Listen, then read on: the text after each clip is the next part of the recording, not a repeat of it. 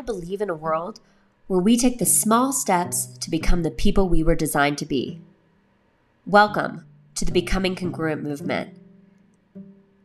In this podcast, we explore people and concepts around becoming who you were designed to be, the profound power of our unique human experience. I'm your host, Dr. Melanie Hicks, and I'm excited to take this journey with you. Let's get started.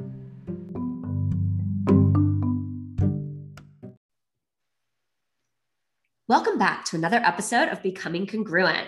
I am so excited today to have our guest, Yvonne DiVita, the founder of Nurturing Big Ideas. Her mantra is, all big ideas start with a story. And if she can help you tell yours, as you become a successful entrepreneur, she will have fulfilled her purpose on planet Earth.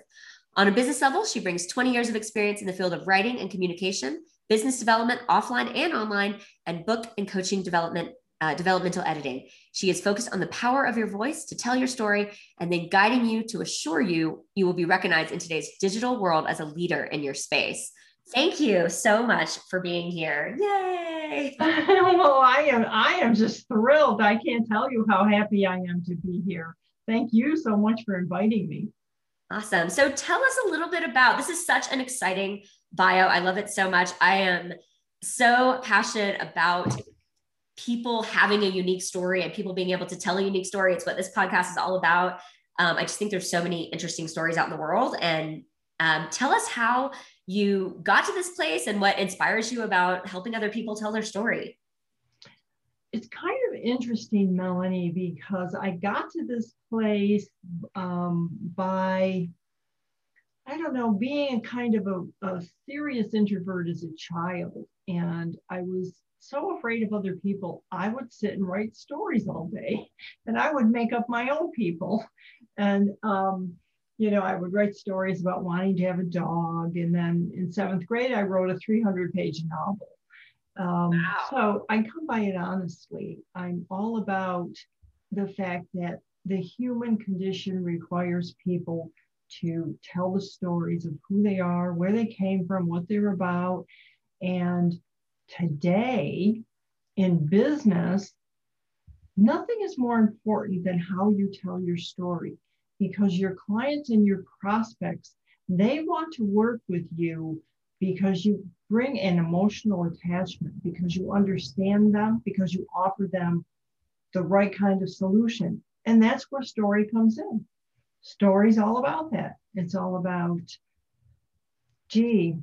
what you want to do in the world and how you want to make a difference. So what I want to do in the world is take my storytelling ability, which I have honed over the last 25 years, not to mention all before that when I studied, and it was in school and studying writing and journalism.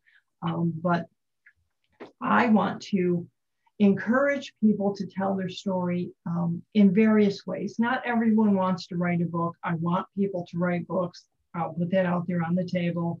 That is my goal, is to get people to write, especially women. Melanie, let me tell you something. Women are not represented enough in the business world in books. And so we're looking, we women are looking for other women to write books and teach us the things that they know and share their experiences and their stories. So I'm all about that, getting women to write books. But in the end, the story is part of being who we are, back to the caveman days when we sat around the campfire and told each other what happened in our day. And that's it. Nice. Yeah. Tell me about this book that you wrote when you were a child. What was it about? Okay. So I don't remember the title. Isn't that silly? But I do remember the story was a love story. I was in 7th grade. I was just hitting puberty. Right. And it was a love story between a woman who lived all by herself in a house, and it was haunted. So I was fascinated with ghosts, and she fell in love with this ghost. And so it was kind of a ghost story where I don't even remember the ending. Isn't that so? I just remember that I really enjoyed writing about this feeling these two beings had for each other, even though they couldn't ever touch each other or be together. But It was all about just being together in the room or the house and talking and sharing and telling their stories. Awesome. You know, it's interesting that sometimes those childhood things that we do that become really later impactful nuggets of who we become as adults. It's not even about the details of it as much as kind of the feeling and the emotion or the confidence it built or the process that was enjoyable or whatever, right? It's kind of sometimes the intangibles versus the actual tangible thing that happened that makes such an impact. Yeah, I think it was just an extension of, by then, I was 12 and I was still an introvert, but I had friends and I went about and did things and whatnot. But I think I saw a movie on TV and this book was an imitation of the movie, I will say that.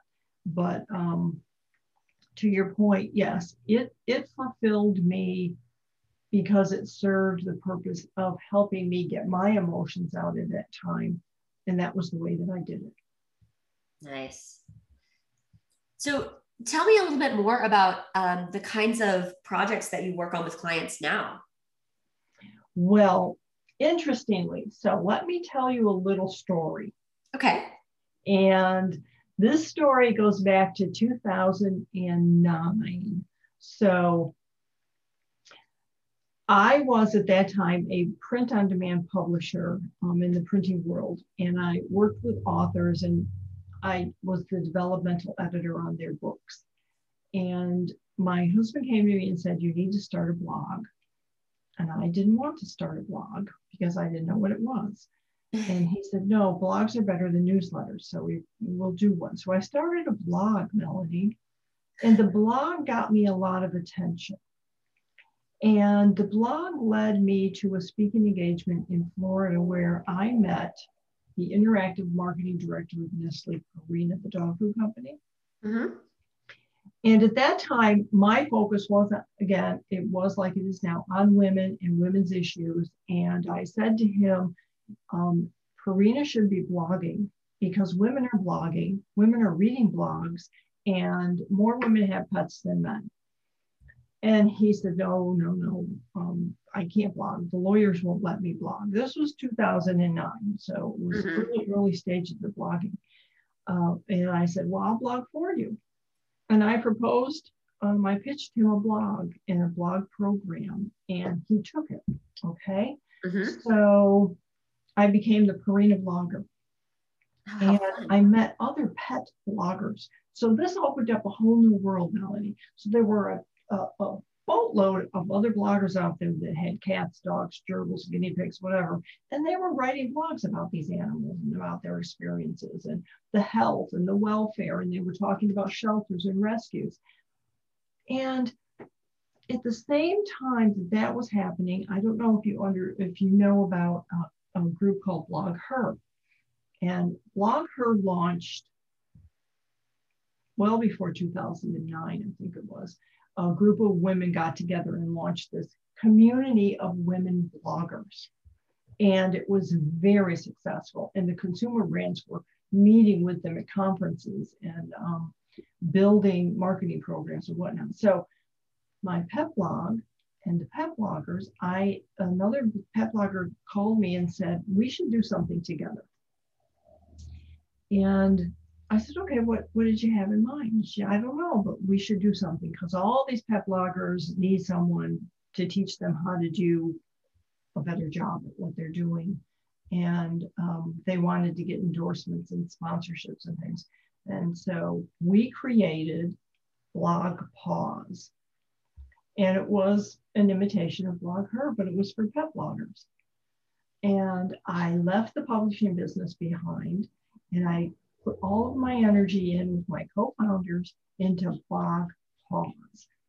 And we had conferences where we taught people to be better writers, better photographers, how to talk to a brand if a brand contacted and wanted to work with them, how to reach out to brands. And many, many other things at our conferences, and all the pet brands would come. And so we had a big showroom, and it was very successful. Ended up being acquired by PetSmart. And throughout that, Melanie, it was my job to get speakers and to manage our nose-to-nose pet blogger awards. Okay, so we had on our closing ceremony, we had an award show just like the Oscars. We could not call it the Oscars for pet bloggers because you're not allowed to say that. So we had to call it the Nose-to-Nose Awards. And we gave awards out for best pet blog, best cat blog, best dog blog, best photo, best other pets. So other pet being guinea pig or rats that people would have, birds.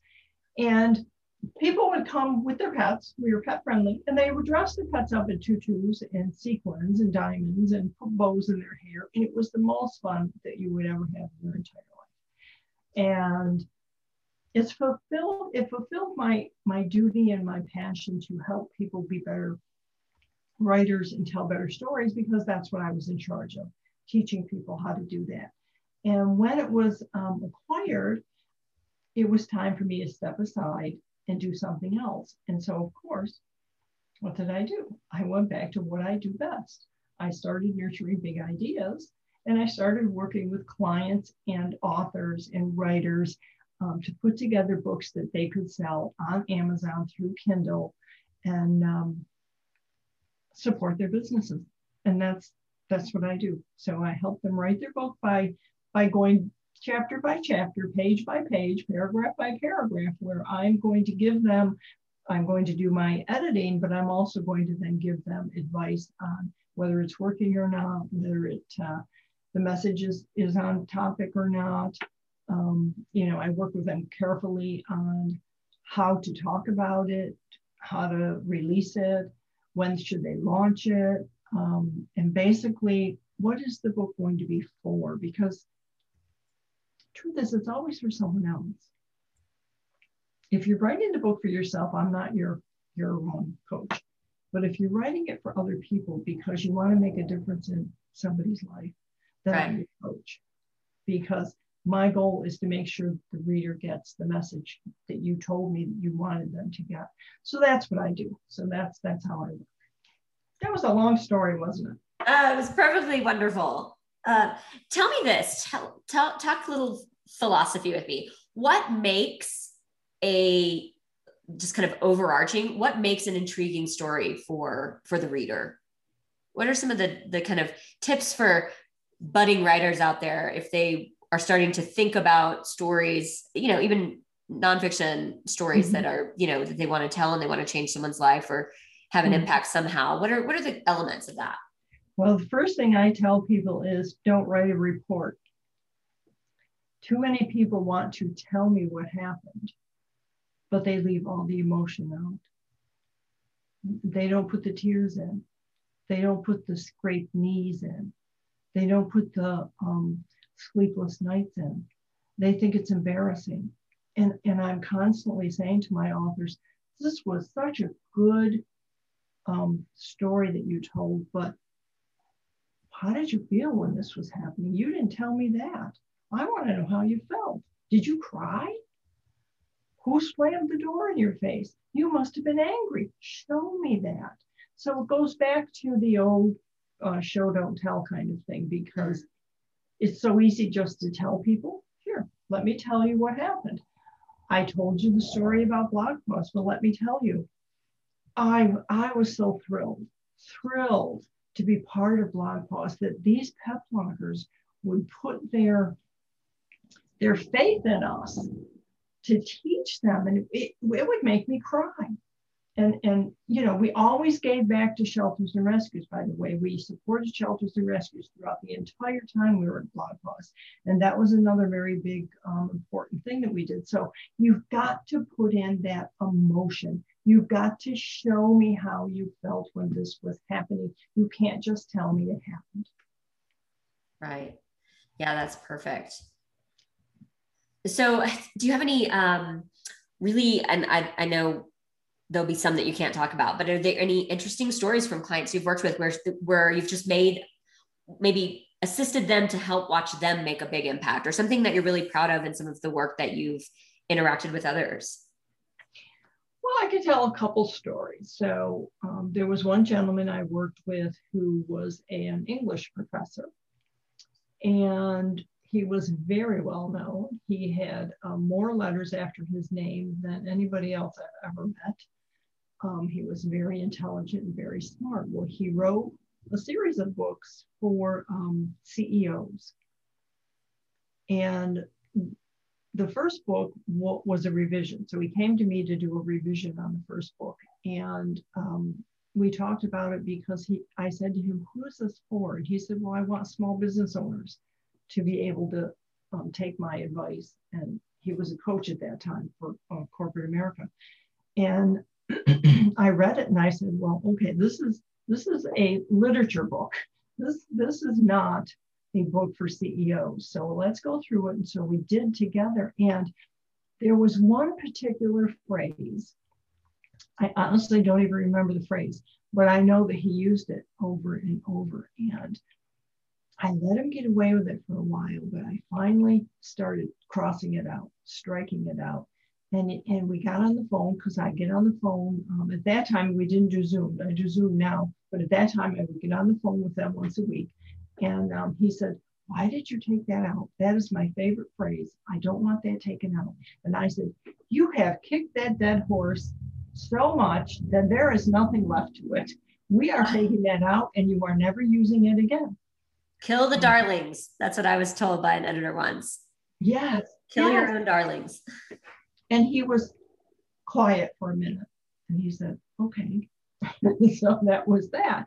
I mean, because you can't just, he did it because he liked it. Well, okay, but it didn't work everywhere that he was using it. And it was my job to say, you got to take that out. And so we did. And I worked with, actually with a woman who had a wonderful, wonderful story.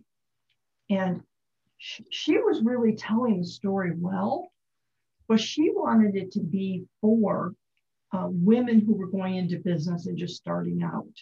And so I had to help her put some of that business into it, because all she was doing was the story, which was wonderful. It wasn't a fiction book about her and what happened and all this, even though she was writing it so well. I kept saying, no, we have to now apply it to the general public that you're talking to, the women that are starting businesses, that you want them to know what you've learned and teach them. Now we have to do that. That has to be in here. It can't just be the story. So sometimes you just have to nurse out the right parts of the book with the author. The author is, we all are too close to what we have. And yes. So you need, and one of the things we also do at Nurturing Big Ideas is we make sure the authors have readers, beta readers, and the beta readers will sometimes help as the book's being written, or sometimes we wait to the end and send them the manuscript before the launch so that they can read it and get back to us, so they have the whole piece there.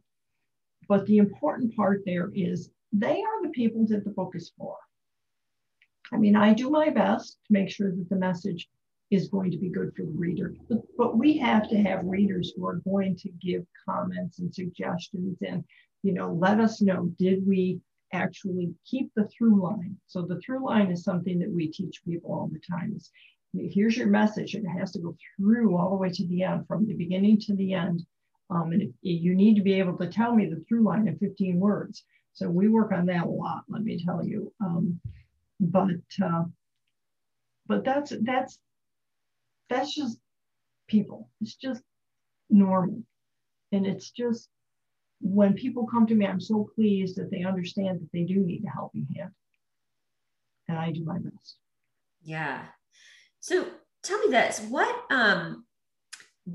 like inspires you? What gets your personal kind of fire? What are your favorite kind of core values? I am inspired by the women that don't make the news, but are out there making things happen. So every time I see the news talk about Sheryl Sandberg from Facebook, or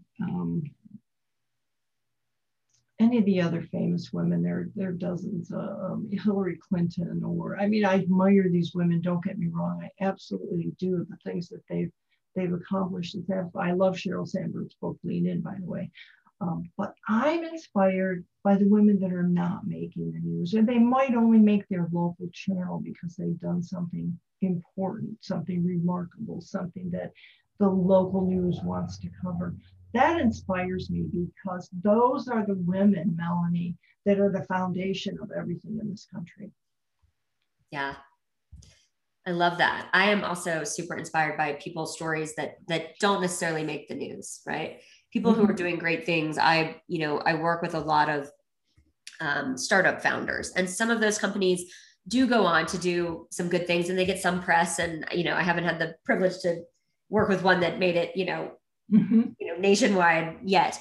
But as I work with people, the passion for what they're doing, and for particularly, I work with social entrepreneurs. So people who have a social mission and they're accomplishing that through some combination of for-profit and nonprofit means. And this idea that, we can do business, we can sell a product or a service, or, or provide a service, whatever. But we can do it with full values and authenticity and a purpose and an intention to improve the world. It's very inspiring. And the heart that is involved in that is very inspiring. Absolutely. So I'm with you. We're kindred spirits in that way. Absolutely. In fact, I have an author from when I was doing my publishing company that I worked with, Sybil Stursick. And her book that we worked on is Taking Care of People Who Matter the Most. And it was all about volunteers. Oh, wow. The volunteers in the nonprofit world.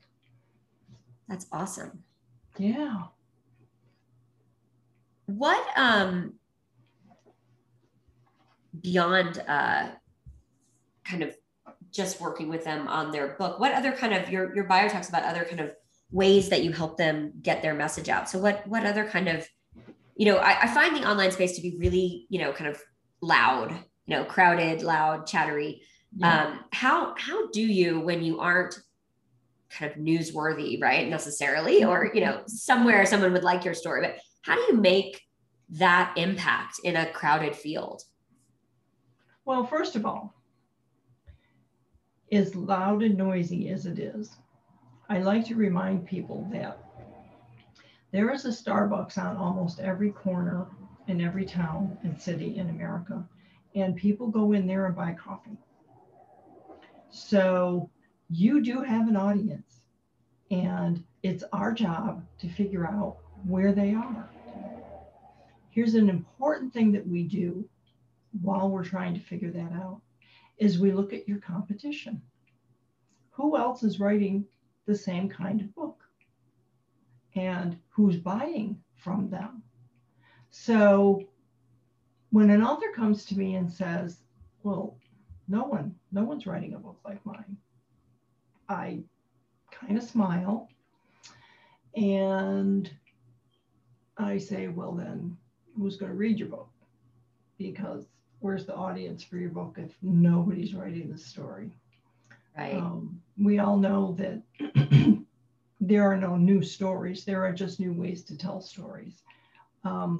So I ask my authors to go to Amazon and go physically into Barnes & Noble, go to the section, if it's a self-help book, if it's a psychology book, if it's a business startup, go to that section and you look and see who's on the shelf.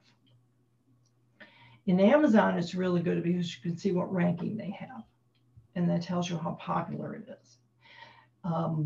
So we explore that, because then the job is to say, okay, well, there is an audience because people are buying books like mine. And I mean, that's a big thing authors need to learn, is that you don't have to feel like you need your book to be so different. It needs to be original, unique, and honest. But if I'm in the business of learning social media and you write a book on social media, I may have 4 or 5 other books on social media, but I'm sure going to look at yours if we promote it properly. But that's the point. So then we look at the competition, and then we look at the possible audience, and then where do they hang out?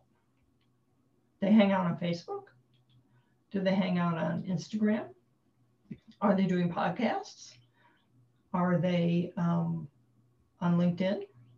Generally, I recommend LinkedIn for my clients because they're business books, and LinkedIn has been very good to me in that area. And I want them to learn how to use LinkedIn properly. And then we talk about how to launch, how to talk about the book ahead of time, how to create teasers. Now, let me be a little honest here. I don't do this. I am not the book marketer. I am the developmental editor and the coach. And then my husband puts the book together, does the page layout, the cover design, and then we get it on Kindle.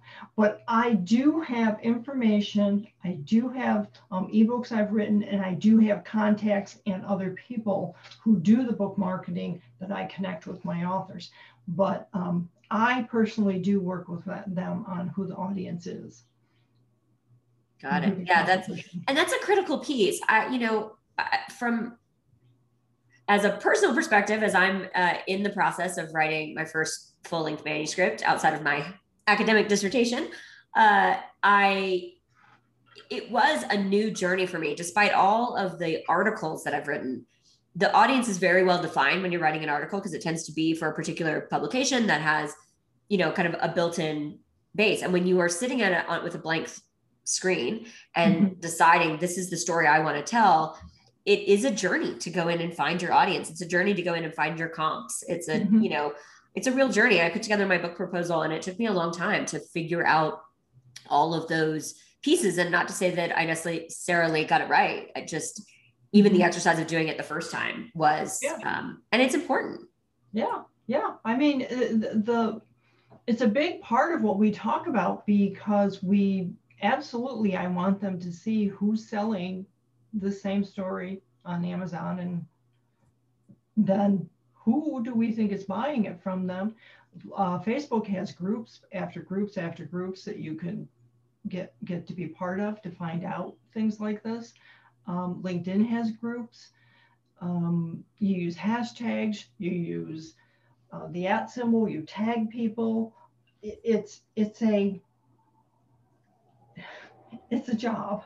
So when people write a book, I tell them that that's the easy part, and then they laugh because they don't think it is. But once they're done with it, I mean, from the middle of the book, even the beginning, I mean, there's an author I'm working with now that we're going to start marketing this book immediately, because she has a following and she wants to grow the following. But the point being, don't be afraid to talk about it. Talk about it. In a big thing that new authors are afraid of is getting someone that they feel that they admire to look at their book, or acknowledge that they're writing a book or whatever. And don't be afraid. You can @ them, you can hashtag them. I mean, people love it. That's a flattering thing. If you hashtag me and said you quoted me in your book, I'm all about going there to support you for that book. Right. So don't be afraid. Don't be afraid. People are much more approachable than you think. Yeah, that's an interesting point. I am struggling currently to decide. I mean, I'm still working through the manuscript, so it's not complete. I have started talking. I've bridged the fear of talking about it all the time. Clearly, I'm talking about it now in a more public forum, but I have it up on my website as something that's happening. I do quotes from it on my social media occasionally. So there's a beginning to that process. But the next piece that I think is going to be the next piece of vulnerability for me is sending it full board to someone to both to ask for endorsements and also to read. Now, an editor, I have no. Right. It's strange because I don't have any ego around. I don't really have any darlings that I necessarily are holding on to. Okay. So therefore, I'm really good at being egoless with an editor. But sending it to someone to ask them to be like an endorser has like a different weight to it, right? As a different, and that's really a discussion around where our vulnerability lies, right? Mm-hmm. Well, it is, and a really powerful thing that I learned just recently. And by the way, I want everyone to know that I don't profess to know everything there is about writing and publishing a book. I continue to study and take webinars and attend, classes and learn, because things change from year to year. Things are different now than they were when I was a publisher. But I keep up as well as I can. But the thing I learned is that if you can get someone of note in your field to write the foreword of your book, that Amazon treats that as a co-author and you become more important. So interesting. That's good. For your book, for instance, if you went out and got Dr. Phil, just to write the foreword of your book, suddenly he would be a co-author, and guess what? You would be very popular on Amazon. Right. But not really my audience, but I appreciate the sentiment. Right. But the point being that the other point being that instead of trying to aim for someone like Dr. Phil or Dr. Oz or whoever it might be that we're thinking of in our field for our books, look a little bit lower and look at, like, I love the suggestions in this webinar. So who's writing content already in that space that you could tap into, that you could send a respectful email to? And the webinar taught ways to connect with some of these. They call them celebrities because the people more important than me. I don't know about you, but more important than me. And the point being, if you don't ask, you can't get the answer. You got to ask. So right, you got to absolutely. be brave. You got to make a list of who in my space has influence, and how do I connect with them and maybe get them to endorse my book. Right. Yeah. No, that's a good idea. There's so many people that I could reach out to think about, and it's really about the angles of, who would be meaningful, who would align with the message that I'm trying to get across, and then who would be, then there's the who would be willing conversation. But the other thing, Melanie, is that people don't understand the power of pre-selling their book. Mm-hmm. So you should have a page on your site where you're offering people a pre-sale bonus of some sort. So if you buy my book, you get a free coaching. It's only good for the next 2 weeks. If you buy 3 copies of my book to share with your friends, you get free coaching and something else.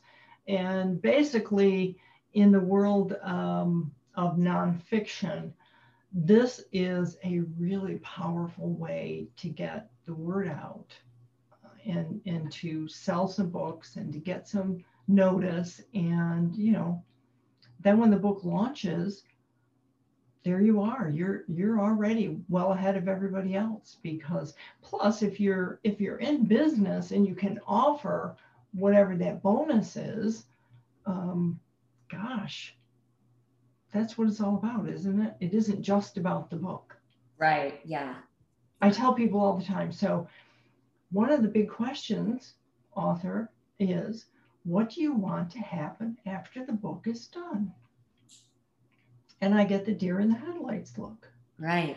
I don't know. Well, we want something to happen. So let's figure out what that something is, because you want people to do something, not just buy the book. You want them to do something. You want this book to transform their lives. So you want them to connect with you, take a webinar, be part of your community, whatever it is, you want them to do something. So what is it, author, that you want them to do? And so we work on that too. Oh, that is an important question because, and for me, and I'm filtering all of what you're saying through the lens of like my writing journey that I'm on. And for me, that's changed a little bit. What I was called to do in terms of articulating my story, if you had asked me when I first started writing, it would have been deer in headlights because I had no real plan. All I knew was I had this sort of burning desire to tell my story, and I believe in the power of stories, and I knew that it would resonate with people because I had started already talking about it a lot, and it resonated. And I watched the look on people's face when I told that story or told a version of that story or a mini snippet. And that was my motivation to say, okay, I've got to do this. I have to stop talking about the fact that I want to do this and actually just sit down and do it. And, but that's changed over time. I do have ideas now of how I can translate that into actually helping people, how I can use messaging to, impact people later. Well, yeah, and a lot of my authors want to become speakers. They want to go out and speak, and COVID kind of put the nix on that for a while, didn't it? Yeah. Yes. But they still have this burning desire to do the share in person also, and I tell them that that means you cannot put everything in the book. That means we have to keep some of these stories out. Because when you're going there and you're going to be speaking in front of a crowd, you need to tell them a new story. You can read from the book. You can talk about the book's purpose, the book's message, but then you have to have a new story because the crowd that's already read the book, they want something new. They don't want, so you have to keep some of it out. And sometimes you keep some of it out because you're going to write book 2, but you can't give everything away. So we work on, well, maybe this is a story that you save for when you're on the speaking circuit. Right. Yeah, that's a good point. So as we start to wrap up, what would you say to just women out there who have kind of a burning desire to tell their story, right? Where do they start? What's that very first movement that moves you from something I dream about, sipping rosé on a Sunday to something that I do? Well, sit down at the computer and start typing. It's amazing what will come out. Some people recommend journaling, and journaling is good. I don't not recommend it. But if you have a burning desire and you have a story and you think your story can help other people and you want to transform other people's lives, you want to make a difference in the world, then begin to write that story. Because as you write it, as you type away, it'll come pouring out. Now, then you need to get an editor. I would recommend a developmental editor because, again, there are parts of the story that might need to be changed or taken out or moved. But if you're just getting started, don't hesitate. First of all, don't sit down and do what too many people do. Too many people, I have the story, it's wonderful. Maybe they told it to me and I told them how great it was. And they go home and they're like, it is great, but who cares? Nobody cares about me. Nobody's going to read my book. Don't do that. Don't do that because people do care. Because I just told you, there could be 25 books on the shelf with the same message, but it's not your message and it's not your story. And if you don't tell your story, then something is missing from the universe because your story matters. And it matters, even if it only matters to 1 or 2 other people, it matters. So sit down and start telling it and do your best. I love it. Well, thank you so much for joining me today. It was so wonderful to just talk through this and how many helpful tips came out of this. I had no idea not only we get to talk about your interesting background, but also so many practical tips for those of us who have a dream of telling our story and telling the stories of others. So let everyone know how they can get in touch with you if they want to know more or are looking for a developmental editor. Well, the best way is to write to me, email me. I'm very good about responding to email, and my address is my name, so Yvonne at YvonneDiVita.com. So YVONNE is my first name, and YVONNEDIVITA.com is the email address. And it would be helpful to put something in the subject line relevant to I'm writing a book, I heard you on Melanie's show, something that gives me a little heads up so I know that you're not spam. It's so sad to say that I have to personally, in my email box, I'm constantly just sometimes looking at something saying, should I open this or not? So something relevant to saying that they heard me on your show would be very helpful. Perfect. Well, again, thank you so much. This has been wonderful. And I really, I'm just so blessed to have met you and to be able to speak today and to share your story. So thank you. Thank you. Thank you for having me. It was fun.